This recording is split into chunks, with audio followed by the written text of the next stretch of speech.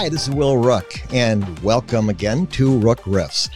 You know, I try in each short podcast to bring knowledgeable, really passionate people about this new world of work. And I am thrilled today to have as my guests two guys that have written a book that I was able to get an advance copy of, and it's going to get terrific response. So please welcome Bob DeCook and Phil Clampett. Welcome, guys. Good morning, Will. This is Bob DeCook. I'm really happy to be with you this morning. This is Phil Clampett. I'm looking forward to this conversation. It's always robust and fun and exciting to talk to you. You know, guys, you sent me an advance copy. I know a number of other people have also responded to the power of the content that you have put into this book. Guys like Daniel Pink, Marshall Goldsmith, they're all giving this book great reviews. The book is called Leading with Care in a Tough World, and it's discussions about going beyond servant leadership, which we know is so important. So let me ask this question to you, Bob. I'll start with you. What motivated the two of you to write this book at this time? Yeah, well, we're very excited about the endorsements we've gotten from the people you mentioned. And in the months before the pandemic started, we really started researching this book. And there were a lot of statistics, but probably the most stunning ones were put out by Gallup, where there were three statistics that really drove this home. That only 15% of team members in the workplace feel truly engaged in the workplace and in what they're doing.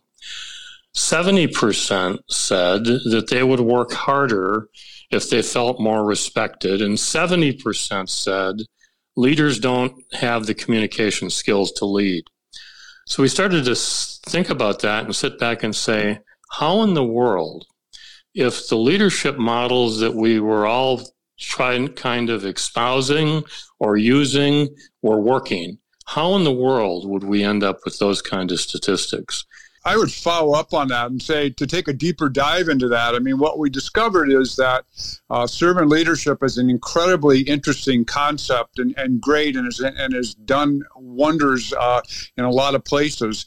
But what we discovered is a lot of people, either they had the belief structure or the philosophy of servant leadership and didn't know how to put it into practice, or vice versa. I was seeing people that knew kind of some of the practices, but really didn't embrace the philosophy. And so that was the underlying kind of premise of the entire book, is that, you know, there are books about practice, there are books about the philosophy, but nobody really connected them together. Yeah, and as I recall, you've really identified 5 core leadership beliefs that you feel will transform the way that leaders are going to propel their organizations into this next better world of work. Is that correct, Bob? Yeah, that's correct. We had quite a discussion about what those beliefs should be.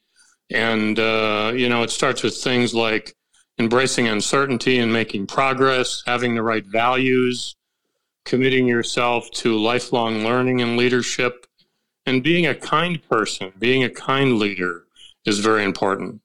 Phil, what motivated you to come to those conclusions? Well, I think we looked at a lot of the practices that were being advocated in the popular press, like collaboration, effective communication.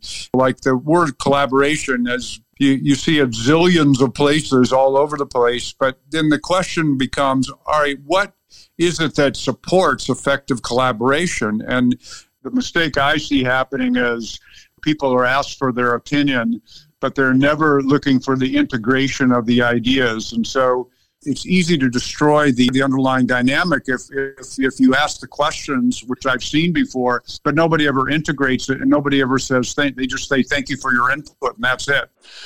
So building on what Phil said, we've all walked into meetings where the idea that surfaces, the solution that surfaces, is the one coming from the person that talks the loudest. And that destroys the spirit and the involvement and the engagement of the rest of the room. The leader's job is to make sure they're drawing out not their own ideas, but drawing out the ideas of everybody around that table in a way that gives everybody a place to stand. And that will cause a sense of teamwork in that session where people will realize, oh, I am being listened to, even if my idea isn't the one that comes out in the end as the winner, so to speak. Well, it's very evident that you've got some very powerful content here. How can our listeners learn more about the book so that they can see, because I know this is just being released now, where would you direct them, Bob, to learn more about the book and where they can get it? Yeah, well, we have a website for the book. It's called leadingwithcare.net. It's quite a rich website. It's got background information about the book. It's got a resource section with videos that summarize different aspects of the various beliefs and practices. And it also, on the homepage, has order buttons to order from any of the major book outlets. Can pre-order, and soon they'll be able to order directly after the release date on November 1st. Well, and I can tell our listeners, too, that when I first met you guys and had a nice lunch, and we are all on the same page with how do we make our work worlds the new better. It's not easy.